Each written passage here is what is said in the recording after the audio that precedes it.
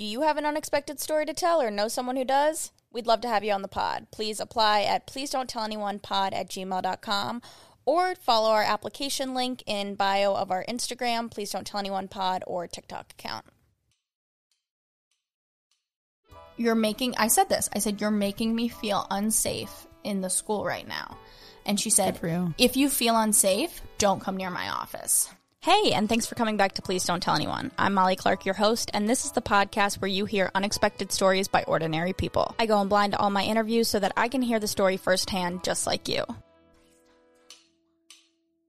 Please don't tell anyone. I said, please don't tell anyone. Don't tell them. Please don't tell anyone. Please don't tell anyone. Don't tell them. Please don't tell anyone. I said, please don't tell anyone. Don't tell them. Please.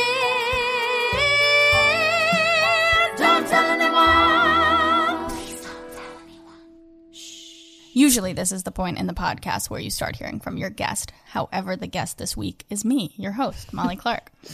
And I am going to tell one of my own Please Don't Tell Anyone stories. And I have Rose Kelso sitting across from me right now, who I interviewed a few weeks ago. You may remember her from hammering her arm. Her wrist. You may remember her from manically breaking her own fucking bone. But besides her wit and ability to ask good questions, Rose was actually one of, I would say, probably the two people, Talia would be the other person, that witnessed this whole thing. That's true. So let me just preface what we're about to talk about. I had a teacher, a professor in college who, I guess for no better word, was obsessed with me. Mm-hmm. And it turned from what felt like a good obsession into something really scary by the end. And she ended up getting fired because of the last incident with me. I'm really nervous to talk about this because I'm scared of her. Like, to this day, I'm really, really scared how this ended. I mean, my last conversation with her was the scary event that we'll get to. And then after that, like, it was my parents and lawyers and, you know, the head of Tisch involved. And I think I have felt like I should be silent because this happened my literally 2 days before junior year started of college. And so for those final 2 years of college, I was like, I can't talk about this. Like, I don't want to get kicked out of school or have the school be upset with me. In fact, I was even able to leverage it a bit to get the classes that I wanted because such a horrific thing had happened. But I felt like I could never tell the story. Like, it was a please don't tell anyone because the school would be mortified. And I'm scared for telling this for any repercussions that would come to NYU because I think that they helped. I almost just said help me out so much, but did the right thing. Right. But I wonder if it was out of fear, given that there could have been really bad press. Both my parents are lawyers and addressed it right away in a very lawyer-y way. Yeah. And they got scared. And they took action right away, which is great. But was the taking action to silence me too? I don't know. That's a lot to carry right off the bat. Like, that's kind of sad. That's so sad to think that, like, in college you had to worry about your school's press. Well, here's why I think that, because I wasn't the first person that this happened to. Right. There's an article when you Google this professor from 2008 about, like, how horrible she treated people. Mm-hmm. And then what I learned as I guess she quit at the end of the day. She was kind of given the option of quitting or being fired. Right. Was that this was kind of, there was a log being held against her, and this was like the straw that broke the camel's back. Mm-hmm. Mm-hmm. I'm sitting here really debating using her name. I was just going to say, let's establish some rules. Yeah. For this. Because, I mean, if you want to keep it anonymous. Here's why. I'm scared of hearing from her.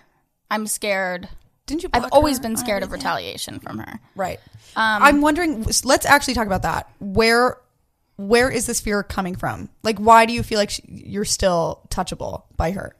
Well, that's kind of just like a deep-seated fear in me with anyone that I end on bad terms with. I'm just really scared of how mad they are at me. And she is probably the angriest I've seen someone towards me ever. Right. Based on that final event. Even if I just say her first name, I'm like worried about that. But I guess we can go by initial. We can go, if you want to just do that, or we could just say she. But I'm now, Rose, I'm also sitting here and I'm like, it's this, and I'm really sorry if this offends someone and if this is taken out of context, but like, I feel like, well, she was a predator. Like, why aren't I saying the name of the bad person? Like, why am I shielding her? I think that's the issue with predators. Yeah. That's why. Why am I shielding her? I mean, here's the other really scary thing. After she stopped working at NYU, she gained a massive Twitter following. Did you know that? Yeah, you did tell me this. Look up right now. I forgot. How many followers yeah, she drop has on her Twitter. at. No, don't drop her at. How many followers does she have? 289.5 thousand. Yeah, like that's scary to me. She's oh my god, she's followed by Public Citizen. She has more followers than I do. Period. Holy shit. You have more followers on TikTok than her on Twitter, though, so that's good. Yeah, it balances it out. I mean, followers don't matter. Like, what is she gonna do? I'm changing her name because I'm too afraid, honestly. I'm calling this the Joan story. For the sake of the story, her name is Joan. It's not Joan in real life.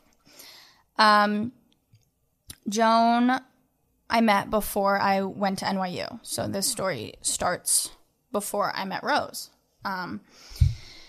I was really wanted to go to a top film school. The top two are USC and NYU Tisch. If you read the College World Report, you may know that. Whatever that magazine or thing is. I was too scared to go to USC, too scared to go to that coast yet. And so I came up and toured NYU Tisch with my mom. And Joan at the time was in charge of recruitment and advising for the Tisch Film and Television Department. And so she was my tour guide. And she is a Napoleon physically. Right? Wouldn't you say? What? Yeah, 100%. I just have never thought about it like that before. She is a tiny woman. Yeah. I would say maybe. She has that complex too. Definitely not 5 feet, somewhere in the 4. She has, she probably around this time was in her late 60s. Maybe I'm older aging her, but she looked in her late 60s. Mm-hmm. Had short white hair. Objectively, like you would look at her and be like, oh, that's a lesbian. But had a husband and a dog. And so I think I say the lesbian thing too because there's definitely like a lesbian tone through this story. And Rose even asked me before we did this, like, do you think that, you know, she was like preying on you in that way? And I think the truth of it is maybe. And I didn't know that at the time, which is complicated to think about now as me being gay. So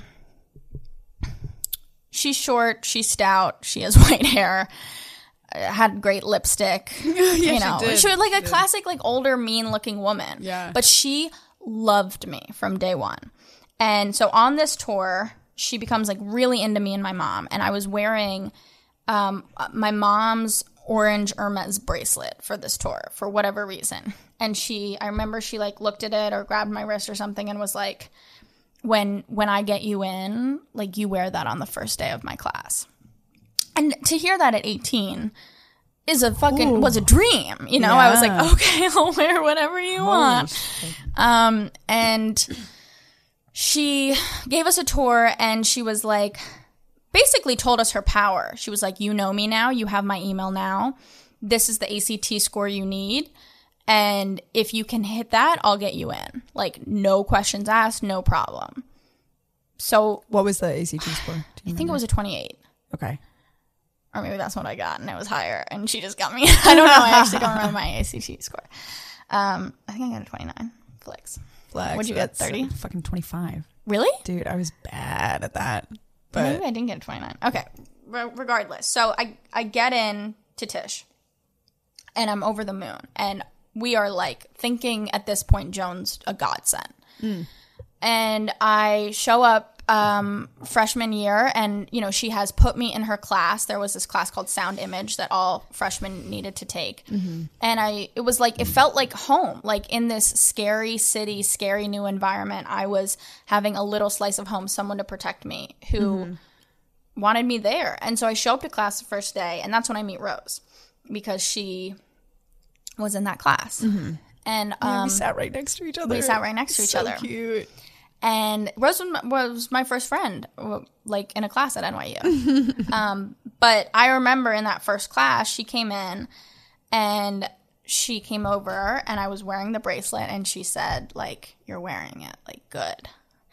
Wow, my God, that's... I'm going to tell my experience with Joan, but I think it's important at this point for you, Rose, to tell yours a little bit, because it is so vastly different than mine. That's really interesting. That I was so loved by this woman from day one, and then it turned so bad, and you were pretty much hated by her from day one. I was hated by her from day one. I actually forgot about... Or actually, I don't think I knew this story about you meeting her on the tour, because I also met Joan on the tour. It's so completely different. So I remember it was at the... it must have been, I think it was a Wednesday. It was like during the school week. And like, I wanted to go to Tisch so bad too. Also kind of felt like, okay, USC is like... I think I felt that USC was, one, a harder school to get into, and two, I was like, should I go to LA, or like I could do it in New York, and like I know my people and my place and everything. So my dad and I go to Tisch, and we're the only people that day, and Joan walks out, and I was like, holy shit, I'm gonna get to know this woman very well, and she seems so important. She, not a smile on her fucking face. She's like, "You're here for the tour?" And I was like, yes, I am. And I'm just thinking that this is like how New York people are. And the first thing she says is, "What's your SAT score?" And my dad is like, "Oh, well, she's retaking it, but she's." I was like, "Dad, shut the fuck up." And he was just like, "She's retaking it, but like, she's gonna do good. She's gonna do good." And Joan looks at me and says, "If your score isn't at least a 2,000, don't even think about applying." Wow. And my score was not a 2,000, and I had retaken it for like the third time, and it was an 1,800. And I just knew, I was like, there's no fucking way I can get, and ultimately I never got a 2,000. And you got in. And I got in. And then when I came to film school, everyone I talked to like did not get that score, because we're a bunch of fucking film students. Everyone was like, "I can't do math." Like, like, were you put in her class, or did you select? You must have selected. Yeah. Why did you pick her? I don't think I thought about it. Okay. I was just like, or maybe it was registration time or something. I was more nervous about like, oh, I know I need this class and this, that. So I didn't pick it on purpose. I remember, I don't think I knew that I had her either, because on that day, I remember she walked in and I was like, oh my God, like this woman hates me, or I don't know, maybe I thought that I could impress her, that I got in. Yeah. It was just so vastly different if you were liked or not liked by her. Like, it was so obvious. And that was terrible, because I mean, we were 18, we were freshmen in college in New York City, knowing that we were going into this industry that's like all about if you're liked or not. And even aside from the industry aspect of it, it's also like you're in your first kind of environment where you're judged as an individual. Before we started this, we were talking about like what would go down then, and this was 2015. If it happened now, like, would never have flown. And we're not that far away from 2015, but like the example me and you were thinking of was, there was a white student in our class, like a very like bro-y, sweet, nice white boy, which is usually not the description of a sweet boy. And she kept calling him the N-word with a W in front of it. Yeah. Very loud, very publicly, because he rapped. Right. And there was a black girl in the class. There was only one black girl in the class, and it was so uncomfortable. It was so uncomfortable. I had never even heard that word before. Yeah, me neither. I had heard the one without the W, but I hadn't heard it with the W, and I was very confused. Yeah. And by that, I think by the time she had started dropping that word, we were like pretty deep into the semester. Yeah. So it's like people knew if they were a favorite or not.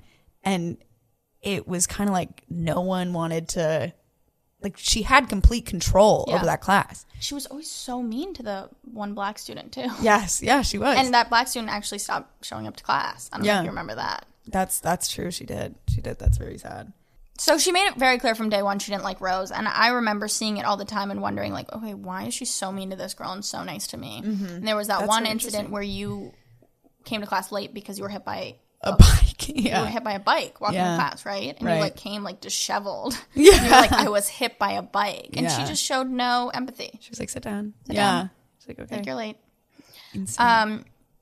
All right, so let me take you on this journey. Freshman year, I would say the first event, besides the Hermes bracelet, is freshman year you have to complete a certain number of hours on a older student's set. Mm-hmm. Her TA was this really wonderful boy who she was also obsessed with. And he was shooting his final film, and she gave her house in the Poconos to him to shoot for a location. And I still needed a film to go be on, and she was also my advisor.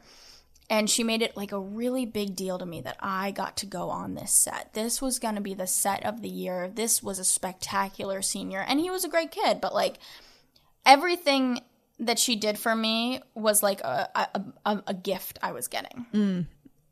So I go out to the Poconos for this set. And before I go, she says, you're staying in my special room. Like, I have an art studio. Like, she was very into art. Obviously. But, like, she did a lot of, like, hand artwork. Like, I don't know, signs and shit. And, and the crazy thing about the signs is that they were, like, love, laugh, like, strength, like, kindness. She preached kindness. All the time. Yeah. Okay. So anyway, so I go. So she says, "You're gonna get to stay in my art studio," and like how special that is. And she says, "There is a door in there. Don't open it." Like very blankly. Do you not know this story? No. Okay. Did you open it? Yes, obviously. So I go. We're in the Poconos. I'm in the art studio on the futon, and yeah, I mean, this fucking door is straight in front of me. And as someone who was already having sleep anxiety, I'm like, I'm not going to go to sleep without knowing what's behind this door when someone says, don't open the door. Right. So I open the door, and it's essentially what it is a meditation room, I think. Is this completely white room, white floors, white walls, white everything. Looked like, poofs on the ground, probably for meditation. And then a picture of, like, what I what I assume is, like, a shaman. Yeah. I don't know if that's the right term, but like a picture of a man. Mm-hmm. And that was it. And I was just like, why was I told not to go into this room? So that was a weird thing. She showed up to set, which was also a little weird, and took a lot of pictures, posted them on Instagram. Oh, the other thing, like the boy who said it was, she made it clear to me that she had a select group of kids who became, quote unquote, her kids. This is a woman who didn't have children herself, never adopted, never had her own children. And these children that she selected were her children. And very early on, she was like, if essentially, like, if you're good and if I like you long enough, you will hit like this coveted position. Jesus and this coveted position was this guy, I never met him, who to her became her child. Right. I remember this guy. He has parents. Bro. He has parents that are actively in his life, I learned. And I was so I was like, oh, it's one thing, if like someone doesn't have parents and you kind of like step into that role. No, he has parents. Right. And this is fully her child. If you go on her Twitter, like I think the pinned post is like, can you read it? Yeah, absolutely. You're like, fuck yeah. Yeah, it would be an honor, truly. Okay, she writes, someone could look up this tweet. I don't. Okay. What just does it say? My child. Last night, my kid. Yeah. Okay. Then we'll just stop there. Last night, my kid. She doesn't have a kid, and I understand like emotionally adopting children. This kid has parents. I don't know. It's just weird on a public platform to me to refer to it. Yeah. So this level was like the holy Mecca. It was like. I wanted to be at that level. Yeah, of course. I mean, I was also, you have to understand, the person I was at the time was so actively seeking adult validation. I did it all through high school. I was really close with teachers. I was really close with the dean of students. I mean, I was a massive snitch. Like, but to be the chosen child in college of Joan, this was the creme de la creme of people pleasing. So, but also again, like I feel like a big layer to that too is like we all went to film school. Being, the like, connections. Yeah, we were like, offer, and she was a professor at NYU, so you think that these professors are going to mean something in your career. Yeah. Oh my God, the amount of sucking up I feel like we both did. I know. Thinking that they were going to aid our careers. Like, why would I? So that was always coveted, and so this kid Seth that I was, he was like on track to do that, right? And so I wanted to be him, and so the people that she would choose as her like children in training, she would follow all of us on Instagram. So I was one of them. Talia was one of them. Talia was one of me and Rose's close friends. And was Rose's roommate in college. That was right. Talia was in her other semester. Yes, Talia was in her other semester. That's right. This kid whose set I was on, and so we followed each other on Instagram, and I say that now because that's going to come back later. So freshman year goes by, sophomore year starts. She is my advisor again, and she's also Talia's advisor. I hope Talia's okay with me saying all this. I think she'd be fine with it. Yeah. And we would go hang out in her office. Like I would go hang out in her office all the time. It was like a safe space for me. Weirdly looking back now, like, she had candy. Oh my God. Literally. Her office was a big white van. She parked on the side of the school. Crazy. She was so smart. She's always on the move. Nomad. Okay. Wait, I forgot something from freshman year. The other big thing from freshman year is it must have been second semester. No, it was during our semester. She invited me over to dinner at her apartment in Battery Park. Right. And I remember feeling a little weird going, but also like, wow, now I'm really on track to be the kid. The Holy child, shit, I'm chosen. Fagan's child, yeah. And I show up to her apartment, and it's in Battery Park, and her husband wasn't there. And I remember that being weird. Wow. And then one of the first things she said to me was like, don't tell the other kids that I invited you here. But to me, I heard that as like, you're chosen, not like I'm a predator. Yeah. Or like she didn't want it to look like she was picking favorites, even though I'm pretty sure it was clear. She showed it. Yeah. Like my projects weren't that good. But anyway, alas. So that night in her apartment, the first weird thing was she was cooking dinner and I was on my phone because I remember I was uncomfortable, and she was like, put your phone away. Like, I want you being present with me. Oh my God. And then she took me out to her balcony, and she has a view of like wherever the Coca-Cola sign would be. Yeah. Maybe not. Maybe that's my grandma's view. No. I remember. Yeah. She also at one point had the whole class over. Okay. But this was before that. And just like me and her on the balcony, she was like, this is $1 million view. This is what $1 million will get you. Bro. She's like, you need a sugar mama or what? That's terrible. And we just kind of like never talked about it again. Nothing weirder happened that night. Like nothing was strange. All of this whole story is pretty, subtle until the very end. So then, so sophomore year, she's my advisor. She's Talia's advisor, which means, she helps us pick classes. And I was always really fucked with picking classes because I didn't have any APs. I didn't have any, and that's how it went. Like if you had AP credits and stuff, you would select first. So I always just got like the shittiest teachers, shittiest time slots. So, she helped us pick the slim pickings that were left. But like, I don't even know why I'm justifying this because I feel like I'm going to have to later. But like, that was her job as our advisor. Anyway, we'd hang out in her office. And there would be times, like I remember this time she picked up the phone in her office and just like screamed someone out. And I thought it like had to be a joke. And then she hung up and was like totally normal. Like, you fucking never call me again. Hang up. And then was like, so how was your weekend? Oh my Lord. And so I saw it happen to other people. And it was one of those like, oh, that'll never happen to me. And if there's one thing I've really learned from this story is like, if you see someone acting a certain way to someone else, there's no reason that one day it can't be you on the other side of that. And that's terrifying. Sophomore year, I gotta think about this. Okay, because now I'm gonna like lead you into events that will lead to the big thing. Sophomore year, there is there is a class called Sight and Sound Film. And that's like a big deal when you're a sophomore. And you are in groups of 4 where you make 20 films altogether 4 films each that you direct. Yeah. And it's important who your teacher is, and it's important who your crew is. And people kind of start like selecting their crews ahead of time. So Talia and I both get like completely fucked over for the teacher slot. And we end up like with this like the worst teacher. And we're both really upset about it. We're put in this class, and this is a whole other story in itself, but our friend, I'll call him Jack. Our friend Jack was in the class, and we had planned that we were going to be in a crew together. And there was an odd number in the class, and so we had to be there was going to be an odd crew, and we felt like, okay, like we're cool with Jack, like we're a strong group, like whatever.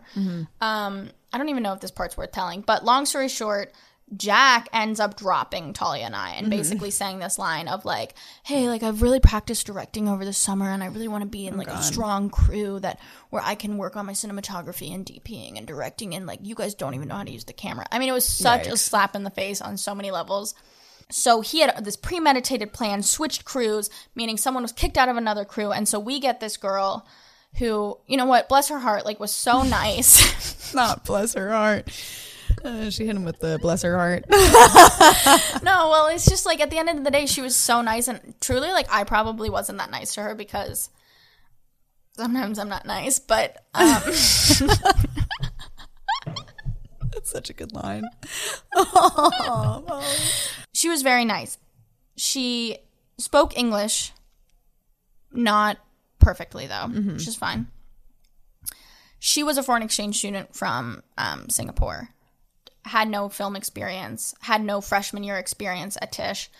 We were really working with like a blank canvas with this person. And on top of that, we were going to be the group of 3. So it could have been her, it could have been anyone else, but Talia and I like really were like, what the hell? Like this guy just left us because we're women who don't know how to use a camera that we haven't even learned in class how to use yet. Yeah. And now we're thrown in this weird situation like where we have to teach someone and we don't have a 4th. Like it was all this happening at once. So what do? You go to your advisor. So I guess I'll just speak for myself, but I go to the advisor, and Joan's away that weekend. And we had been told that there was like one spot in another class, and if we like acted fast, we could get into that and all of this stuff. So she's away. So she calls us. I don't know where she was. I mean, I later do because it's used against me. But she calls us, and I remember sitting in your dorm room on a bed with Talia talking to her, and she's like, okay, here's what you guys have to do. Here's, how we're able to amend the schedule. You have to meet with this teacher. Like, if you can pull it off, like, I can get you into this class. I also want to say to the guy, to Jack out there, he may know this, and I'm still waiting on an apology from you. We were given the opportunity by Joan to switch to like the best teachers class before any of this happened. There were like 2 slots, and she was going to get us in. And we turned it down because we didn't want to fuck Jack over, but just a little Jack full circle. Damn, life is cruel. Anyway, men suck. I feel like this is really boring. No. You gotta give the backstory to lead in. Okay. So she helps us switch classes. Great. I didn't really think twice about it because she was our advisor. And then that was that situation. I'm telling you, there's like 3 events because they play into what you're going to hear in a minute. We're getting into spring, and I really, really wanted to intern at a talk show that spring. And I really wanted James Corden. And my interview went really bad, but I thought I had a really good chance because like the intern guy was like, you have a really good chance. Just like looking back. That's fair. So I remember I was in her office when I got the rejection email from James Corden. And I obviously was devastated because at the time, I think for both of us, we would have just been like, well, fuck me. I'm screwed. Yeah. Like my career is over. And so I must have cried. I cried, right? As I think anyone would, or maybe not, but anyone who was like me would. And I was really upset. And she must have said something. I genuinely forget this, but again, this will make more sense in a minute. She must have said something like, I know this was right when, maybe this was like a year and a half after Lemonade came out, Beyonce's Lemonade. So like that was really like cool, and it still is very cool. Sorry, babes. Sorry, Beyonce. I know that you listen. she was like, I know Joan, I'm in her office, and she's like, I know someone at Beyonce's production company. Like, I can get you an internship there. I like, Beyonce, if you're listening, like, I wouldn't have been the right fit for your production company. I didn't want to intern there. Like, it's nothing against you. It's nothing against the work that you make. It's just like, I really wanted I'm so sorry. a comedy. Yeah, I know that you wanted me. I really wanted a comedy talk show. Okay. Oh my God. She's a single tear. She's like, I always thought Molly liked me. What a bitch. I'm sweating. So Joan must have said something like that, and I'm pretty sure I said like, "Oh, I'll let you know. Like, I have some other stuff on the burner," because I did, which I ended up going with. Now we get to the juicy stuff. So I end up going with again. This is a whole other story, but I end up going to LA for the summer to work for Amber Rose on a talk show that failed. But I had this great opportunity, and when I found out that I was going to do that and I was going to get paid to do that, I was like, oh my God, this is sick. And I remember I was on a city bike and Joan just like happened to bike by, like somewhere we were near like Broadway and like 13th. And I was like, Joan, oh my God, like I'm leaving for the summer. Like, guess what? I got an internship. Like I'm going to LA. Like this was like my dream at that time. Right. And she looked at me and deadpanned me and said, I just got 100,000 retweets on Twitter, and then biked away. So she says that thing to me. So she says that on the street to me. And I remember that was probably the first red flag. Well, there were a lot of red flags. That was the first red flag that our relationship had shifted and that maybe she wasn't happy with me. But I didn't know that at that time. But looking back, it definitely was. Oh, something else to note would be that by the end of the year when that senior made his film, who she was like obsessed with, I watched it with her in her office and she ripped him apart. Jeez. About how bad it was and how, wow. Yeah, just like without him there, just like basically like, what is this? I remember her. So I think they had a shift. Probably. Do you remember her shit list? Like, Well, I wasn't even. This is like a perspective from like me not, because like after freshman year, I pieced out. By the end of that semester, I was like, no way. Like, there is something wrong with this woman. Okay, wait, let me set you up better for this because I think we should introduce the shit list earlier. Yeah. So I forget, how did you end up stopping your relationship with her? You just didn't. I remember I was just noticing that nothing I did was pleasing her, and she was just getting meaner and meaner and saying shitty things to me, and I felt like she was saying shitty things about me, and that was kind of when our relationship was starting to get affected, because I was like so excited to be your friend, and then I was quickly resenting you. Yeah, because I was just fair. Like, oh my God, like what does she have that I don't that I'm not really? Yeah, I'm like, nothing. why what do I have to do? Like, Yeah. it was such like a complex. And then I think the last day of class, she was like, everyone give me your Snapchats. And all these kids ran up to her, and I kind of stood around there, and she like looked away, and I was like, okay, that's all I needed. That's how it worked.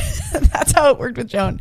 And I feel like you keep doubting yourself as you're telling the story, because there is so much subtlety. Yeah.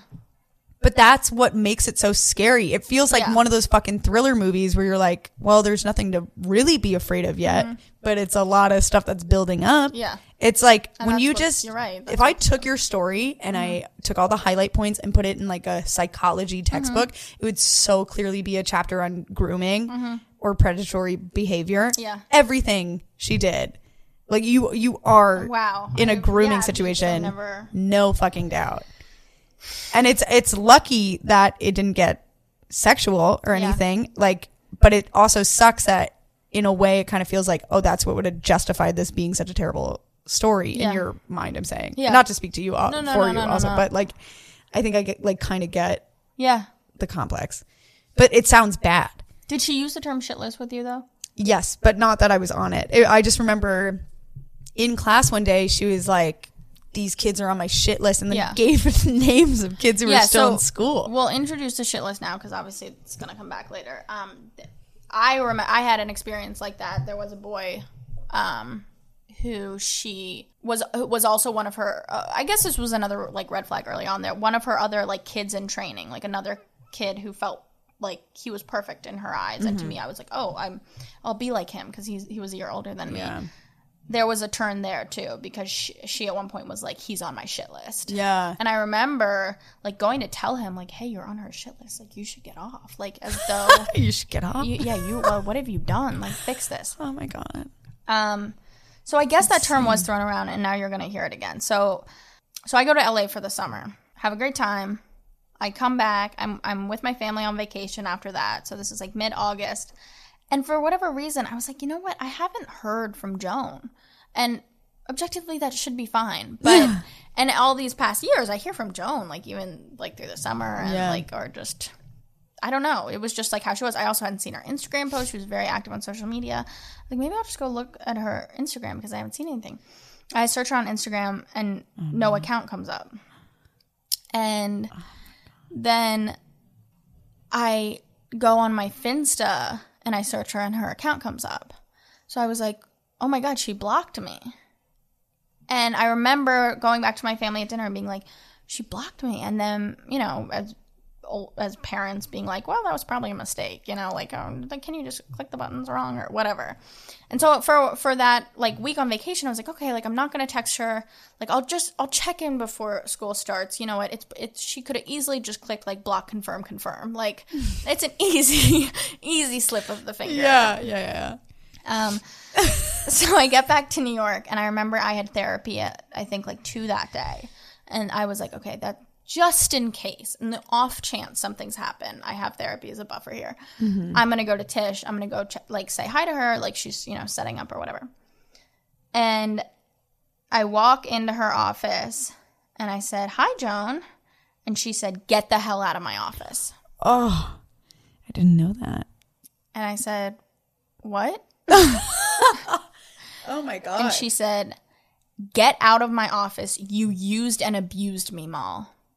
And now I'm like shaking. Yeah. Because used and abused. I'm like, whoa. What did I do? I must have done something. And I sat down because I was like, I'm not leaving. I'm going to figure this out. I remember she also said like, she just kept saying get out. But then she was also like, I can't even look at you. It was all of these things that were as though I had committed a crime. And then she started raising her voice, and then I got scared. And, you know, it was kind of just like one of those, like, leave. I have it written down, like, the whole incident, but we're a few years out now. But these are the highlights. So I leave her office, and I'm crying. I'm like, I remember I was like, please, Joan, tell me what I've done. Like, please tell me. I have no idea what I've done wrong. Can you please just tell me? And she said no. Like, I can't even look at you. So I go to the elevator. She was wearing all white that day, which felt very angelic in a fucked up way. God, and I was at the elevator, and she came over to the elevator for whatever reason. And at this point, I had kind of gotten my thoughts together, and I had like built up this like therapy courage, and I was like, I'll use my therapy slang. So I turned to her and I said, Joan, we have a relationship. Please be relational with me. And she said, we don't have a relationship anymore. Oh, my God. And then I said, you're making me feel unsafe in the school right now. And she said, if you feel unsafe, don't come near my office. Whew. And so I leave hysterical. Yeah. Hysterical. I must have murdered someone. Mm-hmm. And I remember I was walking, I called my mom, I'm sobbing. My mom's like, what the hell? Joan? What the hell, Joan? Yeah. And she was like, I'm going to call her. So my mom calls her. Oh, no. And Joan picks up, you know, hello, Joan. And my mom said, hi, Joan, this is Stacy. And she said, I'm not talking to you either. Hangs up on my mom. So now we're both like, whoa. So I was, you know, it's so funny. I'm looking at the screenshots and we just took a break so I could pull up these screenshots that, well, are what sealed this deal. And the green lines there to show that, like, I was on a call. So this was 12:56 p.m. So this timeline adds up. I remember I was on a conference call with my parents, and all of us being like, what the hell? And me being like, I can't go back to school tomorrow. Like, tomorrow was the first day of school. I was like, I can't go back. I'm so terrified of this woman now. And then she sent us what I would say is a gift. we all receive an email with the subject line. You and your 2 lawyer Yes. parents. Right? Yes, with the subject line, Jones shit list. This is from her NYU email account. nyu.edu. Oops. Jones shit list. I will now read you the email. You remain on my list because you have 3 strikes against you. 1. I helped you on my weekend in Florida visiting my mother. Helped you get into the sight and sound class you wanted. You did not show me one film you made. I feel used by you. No one would have wanted to see the films that we made. Those films are horrible. Yeah. They're in black and white, no sound. They're like little projects that you made. I feel like I have to justify this. You but can't. You were a kid. Did you show your advisor your films? No. Only if you were proud of I had them. a different advisor every fucking semester anyway. Yeah, and, like, it wasn't a I didn't show my norm. parents. Yeah. It like And they paid for school. this would be like I'm trying to equate it to another school. It would be like you didn't show me every essay you wrote this semester. Yeah. Like, Why would you show your advisor that? You would expect her to ask too. Yeah, Be like, you never I want to asked. see what you made. Yeah, You know. never asked. You also don't want to feel like you're burdening someone. Anyway, but go So on. I'm like, okay, that's strike 1. 2 and 3 are gonna be really Crazy. bad. Crazy. 2. When you were crying in my office about your internship issues, I offered to connect you with Beyonce's production company. Sorry, B. You said you would let me know, quote, Friday, quote. You never did. I gave the opportunity to someone who really wanted it. In fact, I never heard another word from you. That isn't how I have relationships with anyone. Continuity counts. She loves that. She's Period. great at Twitter. Yeah, it makes sense why she has so many followers Yeah, on Twitter, yeah. honestly. I like to think that I really sparked her career on Twitter. Because I actually wonder if she made that into a sign. How much you want to bet she has a sign that says continuity counts? Period. So yeah, you guys know the backstory to that. You can take away what you want as to whether I really fucked her over there. Okay, 3. Now I'm like, whoa, here we go. Here we go. Number 3. This is it. 3.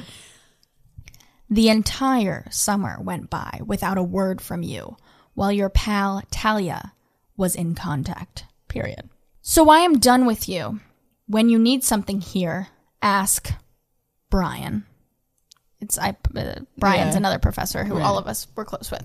Oh, and then it's signed, her signature, and then says her name, Joan, last name, recruitment and advisement, NYU Tisch, like the whole 9 yards. So that's when the wheels started turning because she gave us this bizarre written thing.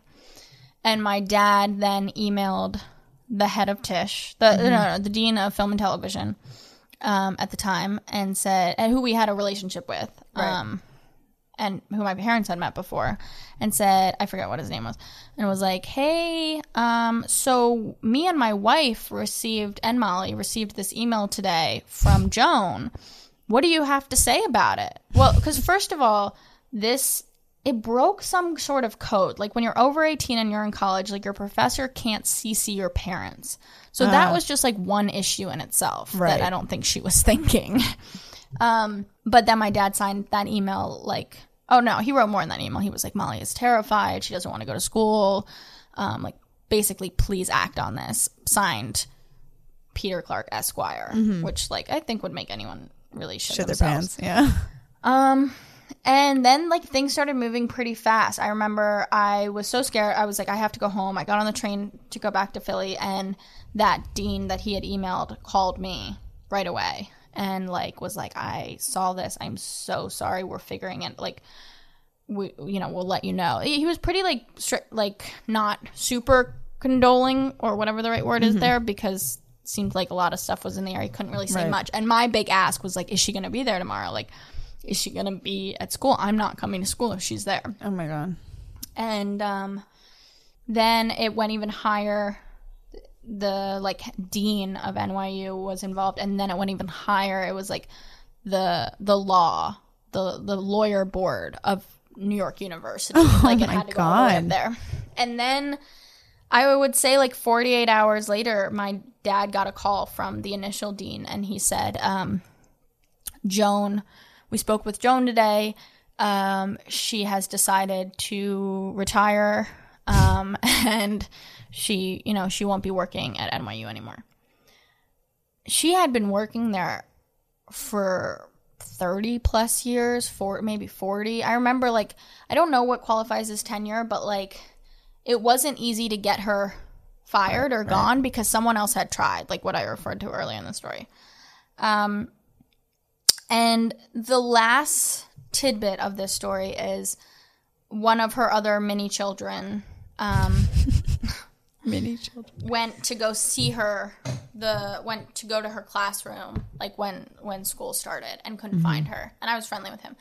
And he like texted her and was like, "Hey, Joan, like, where are you? Like, coming to say hi." And she wrote back to him, "Ask Molly." Oh. And that's it. That's literally I stalked her for a while online, and she did one post around that time that was like, the day that she retired, she was, it was like, "I got really bad news today," like, whatever. And then she really refocused her energy into, like, an anti-Trump Twitter account, which, like, great, like, I'm for Gotta that. put it somewhere. Yeah. But, like, that's it. I've always thought, like, am I going to get a letter in the mail? Is something going to happen? And it never did. And then as I started telling people the story, that's when it kind of, people were like, "Do you feel like she had feelings for you?" And at first I was like, no. And now I don't know. This was a time where I didn't know what my sexuality was. Like, I didn't know that I was interested in, I was figuring that out during all of this. Mm-hmm. And so if that was true, which I don't know if it is true, that makes it even more fucked up that, like, she would have seen that in me happening and maybe, like, felt like she could. I don't know.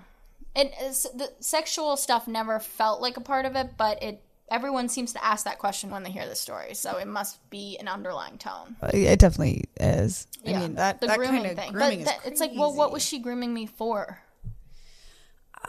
Well, she wanted to control you. I don't know if groomers always have an intention, and, like, maybe anything sexual was, like, out of the question for her or something, or like maybe that was, like, such a delineation point where it's like clearly something would be wrong if she did that, but, like, who the fuck knows? Yeah. She wanted kids for some reason. Yeah, she wanted to control her little, and I think she probably wanted kids in the way that, like, a horse breeder wants, like, a successful racehorse kind of thing. She was probably waging her bets that one of you was gonna be famous. And maybe, but then, like, the guy who she picked as her kid, like, isn't famous, and I think it's more she wanted to take the role of a mother to someone. Maybe, I don't. But it's interesting. You see that the story shifts when you made a choice on your own, and went outside of what she wanted to give you. Yeah, that's wild. I don't know what her psychology is. It is such a weird fucking psych. Anyway, so that's the Joan story. Literally, fuck her. Fuck Joan. Fuck Joan. Good luck taking down Trump. I wish you the best. I wish you 100,000 more Twitter followers and retweets. Go off, girly. Well, I usually end mine by asking people what their favorite restaurant is. So I guess you could ask me that. All right, Molly Clark. Thank you for coming to Please Don't Tell Anyone podcast. What is your favorite restaurant in New York City? I was not prepared for this question. I would say I don't go there often, but it's I did in college, actually. If I really am like, oh, I want to go have, like, my favorite meal, I go to L'Artusi. And they have a really great bolognese and really good, like, crispy potatoes and crispy Brussels sprouts. And they always bring, like, an extra dish for free. Aww. And that feels really nice. And where did you say it is? Where's L'Artusi? I don't think I did say. Thank you for saying that. It's off of Bleecker. I want to say it's on West 10th. It's right across from the police station in the West Village. Yeah. You know what's funny? I do know that about you, that you like potatoes and Brussels sprouts as a side. That was always your Rosemary order. I did. Oh my God, I went to Rosemary at the time that year. Yeah. If you enjoyed today's episode, please rate and follow the podcast wherever it is you listen to it so that we can bring you more unexpected stories by ordinary people. And if you didn't like the episode, forget what I just said and just please don't tell anyone.